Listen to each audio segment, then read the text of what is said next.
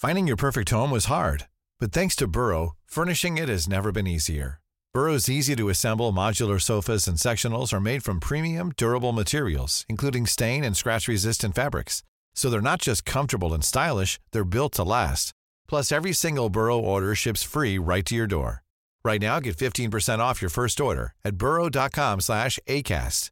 That's 15% off at burrow.com/ACAST. Tired of ads barging into your favorite news podcasts? Good news. Ad-free listening is available on Amazon Music for all the music plus top podcasts included with your Prime membership. Stay up to date on everything newsworthy by downloading the Amazon Music app for free or go to amazon.com/news ad free. That's amazon.com/news ad free to catch up on the latest episodes without the ads. This is The Guardian. Feels to me that one of the risks we run on this is that it runs as this sterile debate about the Constitution and we lose the heart out of it, because when people come into it with the heart saying, I want to be convinced that this is going to work, then what's being put on the table is totally acceptable and totally reassures people.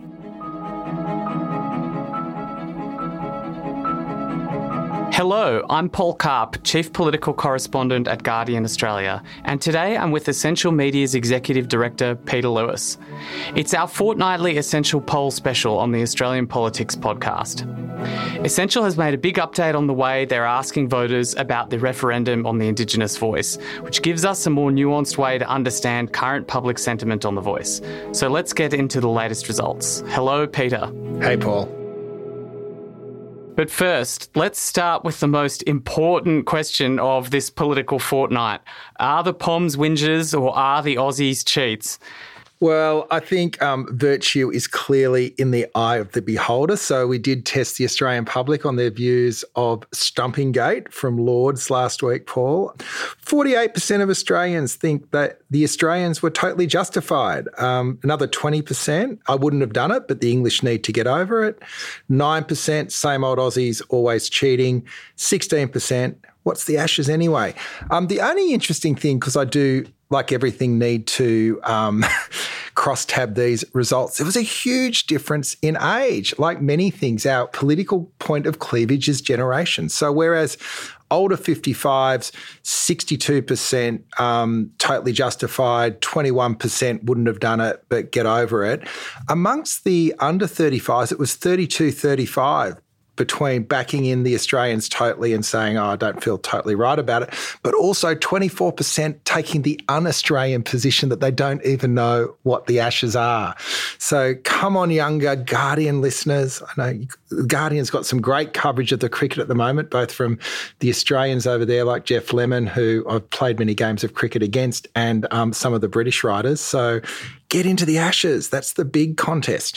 5 days is obviously too long to squeeze into the TikTok and the shorter formats that are beloved of the younger generations. Yeah, they probably are better placed around baseball, and we'll talk a bit more about baseball in a moment, because that is the metaphor I've tortured this week when we talk about the voice. Yes, you see links about how aggressive one plays and the fairness that one brings to the game between cricket and fighting a referendum campaign. Yeah, my theory is the No campaign is running a version of political baseball where they're just flaying away, trying to keep the crowd excited and defining what virtue is.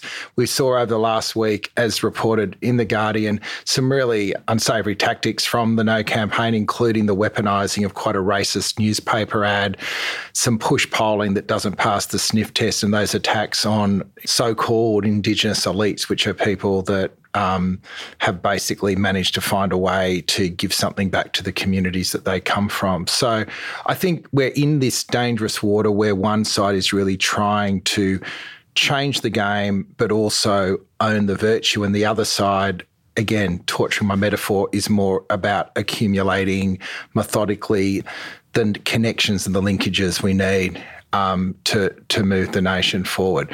Now, I think, as I've said previously, we are Yes 23 campaign partners, so we're unapologetic about the position we're taking. But even stepping back from that, it seems to me there are two different games being played, and it's really a contest of different models of politics. One, hyper-aggressive, take no prisoners and don't really care about what the implications are, and the other just trying to work through the systems of politics that we've come to not love, but the way that we build alliances and consensus across the community. And it's just interesting to see how those two cultures are clashing at the moment and creating so much noise, which is having the effect, I think, of making a lot of people that aren't totally across the detail of the debate feel really uncomfortable about the whole thing.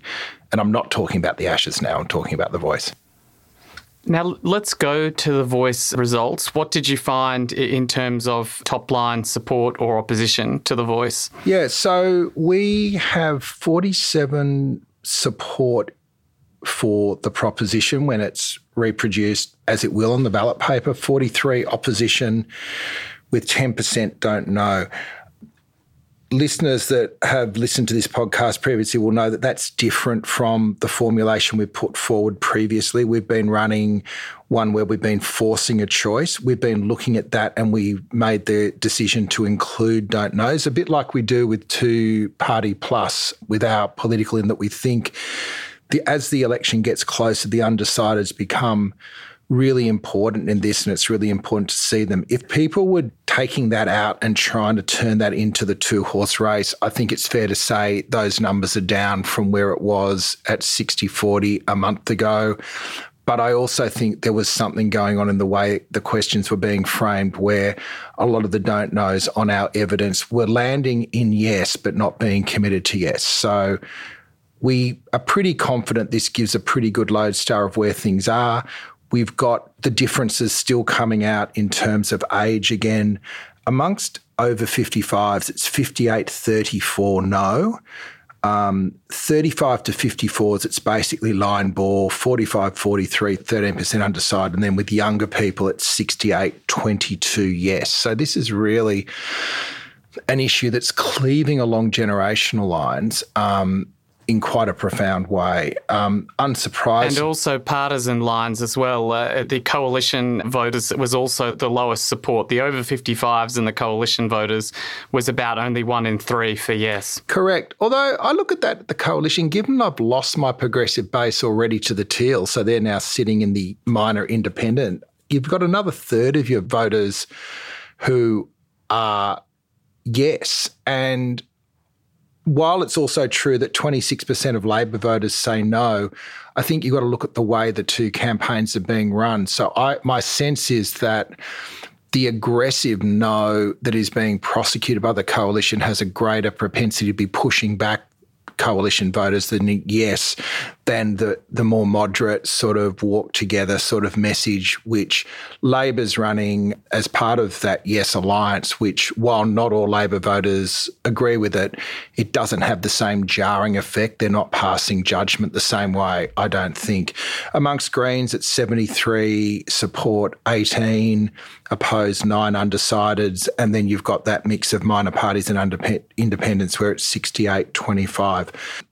I don't think this is terrific reading for the Yes campaign. I'll just also talk about the states. On these numbers, marginally ahead in New South Wales, Victoria, South Australia, WA. We don't get enough numbers to have a real lodestar on Tassie and Queensland behind 50, 42, 8% undecided. But it's not a scoreboard. It's very clear that the undecideds, and there's still some soft yes and soft no's that are very much in play. And it's now basically going to be a battle between the media war and the ground war, where there are far more volunteers and organisations supportive of yes, but having the work to do to reach out in their communities if they want to get this over the line. And just going back to the methodology change, what can we say about those 10% of people who are now saying that they are unsure? You've said most of them have come off the yes pile because you weren't confident that forced choice was giving an accurate reflection, but what else do we know about those people? They're more likely to be in the middle stage of their life, marginally more likely to be Labor voters, which is interesting. Gender, females more likely to be undecideds, but they're quite a small sample, so it's hard to build a profile. And we've been running various focus groups as well, and there are so many people that are coming into this totally cold. You and I, because we live and breathe politics, much like I think the people listening to this podcast would be going, how can people not have a view yet? But it's really just the start of the journey for so many people. And one thing I have observed is that when people enter the conversation or the choice around the proposition of changing the Constitution to recognise people through a voice with a sense of this is a good thing to do and I just want to be reassured that it is going to do what it says, that Indigenous people support it and that it will make a meaningful difference, or conversely, the status quo is not working, so let's try something different. The detail works really well. It's when people are coming with kind of an attitude of what's this, looking to poke holes in it, that the same information seems to open more and more holes. So I've been reflecting on this over the last couple of weeks. It's not, often we think of polarisation through the whole analogy of filter bubbles. People live in their own worlds and they're consuming different bits of information and constructing different realities. What's quite interesting about this debate is that the same bit of information is seen by people differently depending on what they're bringing to the conversation in the first place. It feels to me that one of the risks we run on this is that it runs as this sterile debate about the Constitution and we lose the heart out of it, because when people come into it with the heart saying, I want to be convinced that this is going to work, then what's being put on the table is totally acceptable and totally reassures people. The people that we're not getting are those that don't have that desire for change in their heart at the moment. So then it becomes, so what is going on with us as a nation that, for many of us, and I think it bears out in the stats, that younger group who have grown up with the whole normalising of the idea of respect for First Nations cultures and commitment to reconciliation being far more on board. If your heart's there, the head will follow. But if you lead with the head, a bit like anyone that's gone through life banging the head against a brick wall, then it's pretty hard to sort of get through. Yeah, it's quite a bind they're in, because we've spoken about this before, that you want to energise progressive voters by telling them that the voice is going to make a big practical difference to Indigenous Australians' lives. But you've also got, people who are unsure about the change or soft yes or soft no, who just want to hear that it's only one step further than symbolic recognition and it's not a radical change to the Constitution and whatnot. So they're constantly trying to get these two messages out at the same time, that it's just good manners, it's small but significant.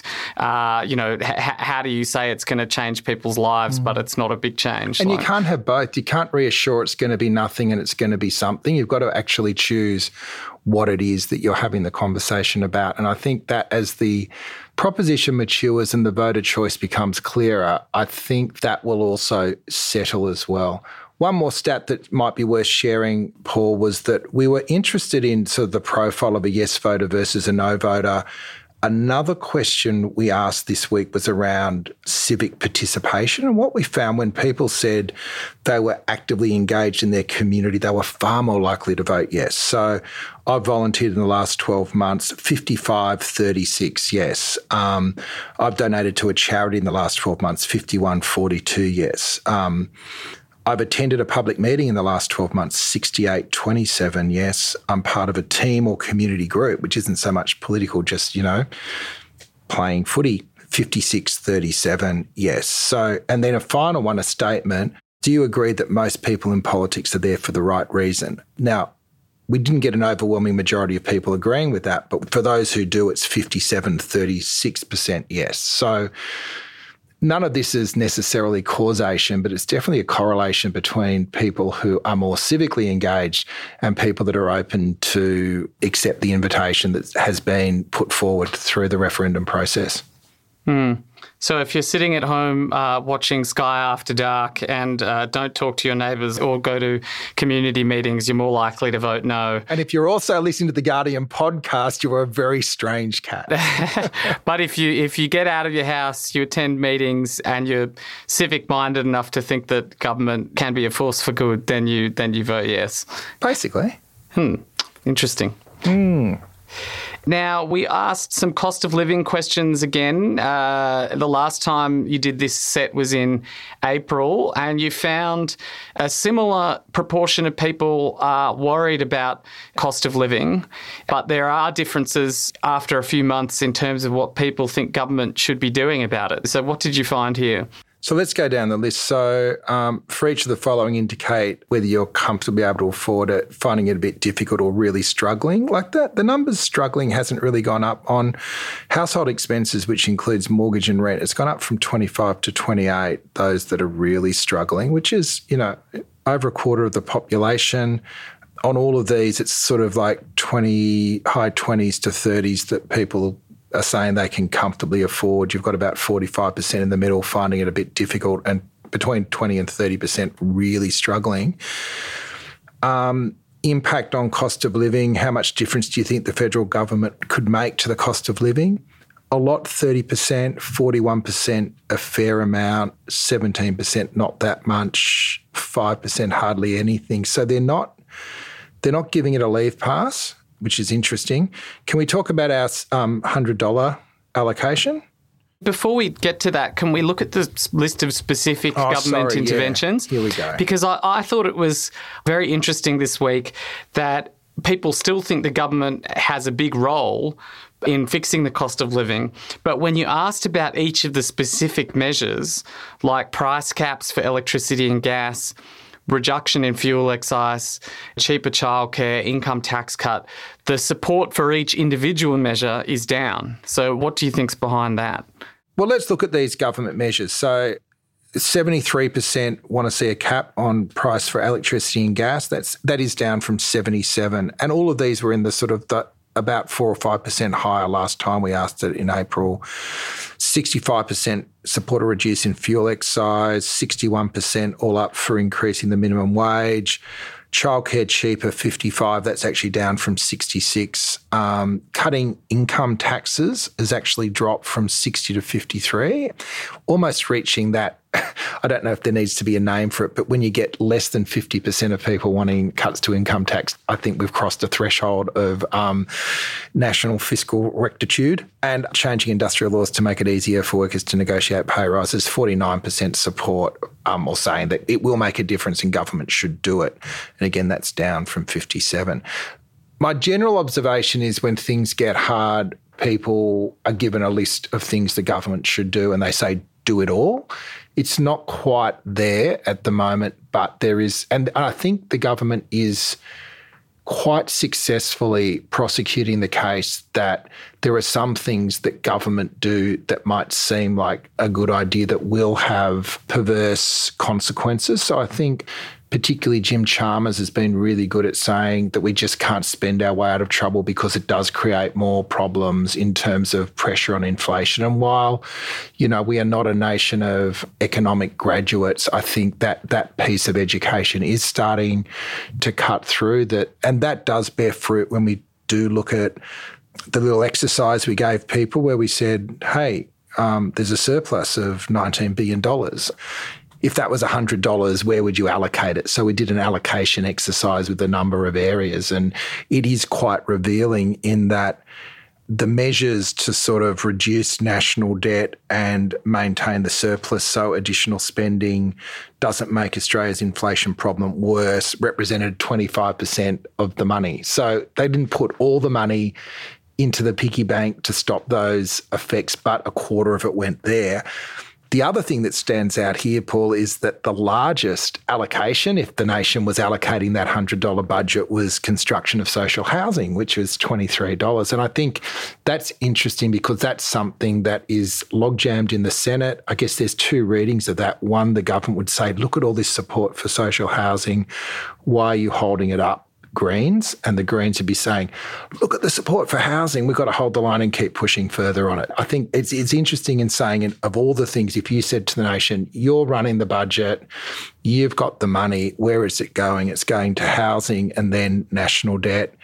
I've already seen the Teal Independent, Kate Chaney from the WA seat of Curtin, seizing on this result, saying, see, we've been calling for a citizens' assembly on housing, and this shows that it's a top concern of voters, and this is the sort of exercise we should be giving. More ideas would be coming if we brought people to discuss it instead of in Parliament in a group of citizens. So now, the other one here that's interesting is only $14 of the $100 would go to a one-off tax cut to ease the cost of living. So if one of the options was give me the money, people don't want much of it. In $100, they only want $14, and I'd almost put that in the fiscal constraint bucket too. So I'm going to increase that from 25% to 40% is being responsible.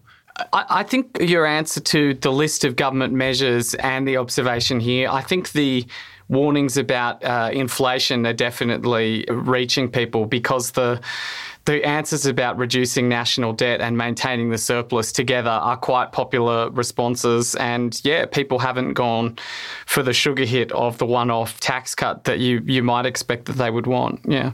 They haven't also gone for renewables and EVs, which is interesting, just $6 there. I suspect that's because people think that money's starting to flow anyway, rather than because they don't want any money in there. So this was different. Often if you gave a list like this, people would just say, and I've got sick of running these polls, which are the important, very important, somewhat important, not very important. And everyone goes, everything's important. So if you say, here's just $100, how are you going to spend it? At least you get a sense of people's different priorities. $9 for military support to Ukraine. It's towards the lower end of this list of measures, but when you think about the actual federal budget, I mean, that would be generous. And one of those glorious sort of things that comes out, for some reason, if you're under 35, you're much more likely to want to be spending money to the Ukraine. I don't know if that's because you're following Zelensky on TikTok or what, but that's an outlier. 14% of under 35s compared to 70% of us old farts. Expanding Medicare to cover dental and mental health, $13 or 13%, depending which way you look at it. That's another Greens policy that they're, attacking Labor on. Yeah. Increasing job seeker, 8%. Also relevant this week because of the Robodebt Royal Commission recommending on Friday that instead of a compensation scheme for particular victims, there should be an overall increase in welfare to improve the dignity of people looking for work. But 8%, is that on the low side or about what you'd expect? I don't know. You'd expect there to be an even distribution. The fact that there's not, and those are the outliers, are probably the most interesting here. I'm just looking in terms of voting as well, if anything stands up. What's really interesting is construction of social housing is top of the pops for both Labor and Green voters. Liberals, it is reducing national debt. And then there's sort of, on most of the others, it's pretty much non-partisan, they're all sort of between about 8 and 10%. Anyway, we'll do that again sometime. That was fun. I think you're right about it being one of those things where it's in the eye of the beholder, where Labor and the Greens will say, see, pass the housing bill, or see, this is why we need the housing bill to be better. Yeah. Last one, we had a novelty question. This is going to help if you're pissed with your mates at the pub and you've put your sports betting app on your phone away, but you're betting each other of a different nature. What should you pick if you're playing scissors, paper, rock? So this question might just break the game forever. 48% of people go rock first. I think it's because we're lazy, and when you're doing 1, 2, 3, you just keep your fist closed. I also feel it's a bit of a power play. It's always been my preferred. So I've always thought the alpha thing to do is just go rock and go confident. But 48% of people do it. So if you're amongst the 22% that normally start with paper, you have got a 50% chance of winning every round. And then there's 30% who are on scissors, who are like the habitual victims. So I was interested if there was any political analysis around this. Sadly, no. Liberal and Labor voters are exactly the same. As are most of the minor parties, everyone goes for the fist. Now, I don't know what that means. I'm still not quite sure why we put it in the poll, but thanks, John Remington, for thinking about it. But, 100 theories could breed off this about why rock is the anchor for most Australians. I think it's because it's the one that you read out last. Scissors, paper, rock. It's the last one. And so if you want to test the power of the poll and the power of the podcast, come back and ask in a year and see if everyone's gone paper. Yeah. All right. I'd love to have some greater meaning to that. And I was trying to torture the metaphors back, but I just don't think it's going to do anyone any good. You wanted no voters to all be picking rock, didn't you? I did do the test, I must say. We didn't put it up on voting intention on The Voice and their role of scissors, paper, rock. But yes, there was no difference. So sometimes you learn that not all your theories are correct. Would have been a different column. What have we got next fortnight? Star signs or, I'm actually really interested in having a look at how much the PwC and the impact of Big Four is cutting through on the Australian public. I still think it's an issue that is seen as being inside politics rather than outside politics, but I've got a suspicion that there is a bigger piece about the whole way we look at government and potentially that what's been put up as the antidote to government distrust has actually become a further source of distrust. Very interesting. I look forward to seeing the results on that one to see how the brand damage is going for consultancies. That's all we have time for. Thank you so much for joining us, Peter. Pleasure, Paul. This episode was produced by Mel Chun and Alison Chan. Production assistance from Karishma Luthria. Our executive producer is Miles Martignoni. Thanks for listening. We'll have another episode of Australian Politics on Saturday. Hey, Jane Lee here. I'm one of the hosts of Full Story. And I want to tell you about a way you can catch up on some of The Guardian's award-winning journalism. It's in print and it gets delivered to your door no matter where you are in Australia. The Guardian Weekly magazine is our global news magazine, which features in-depth articles, including picks from Guardian Australia's editors. It comes out once a week and it can help you make sense of a busy news cycle. You can currently sign up and buy your first 12 issues for $12. That's just $1 an issue. But this offer won't be around forever, so go and subscribe today at theguardian.com/Weekly Australia.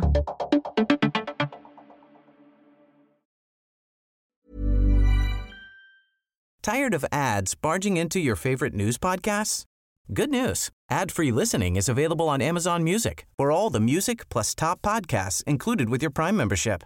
Stay up to date on everything newsworthy by downloading the Amazon Music app for free or go to amazon.com/news ad free. That's amazon.com/news ad free to catch up on the latest episodes without the ads.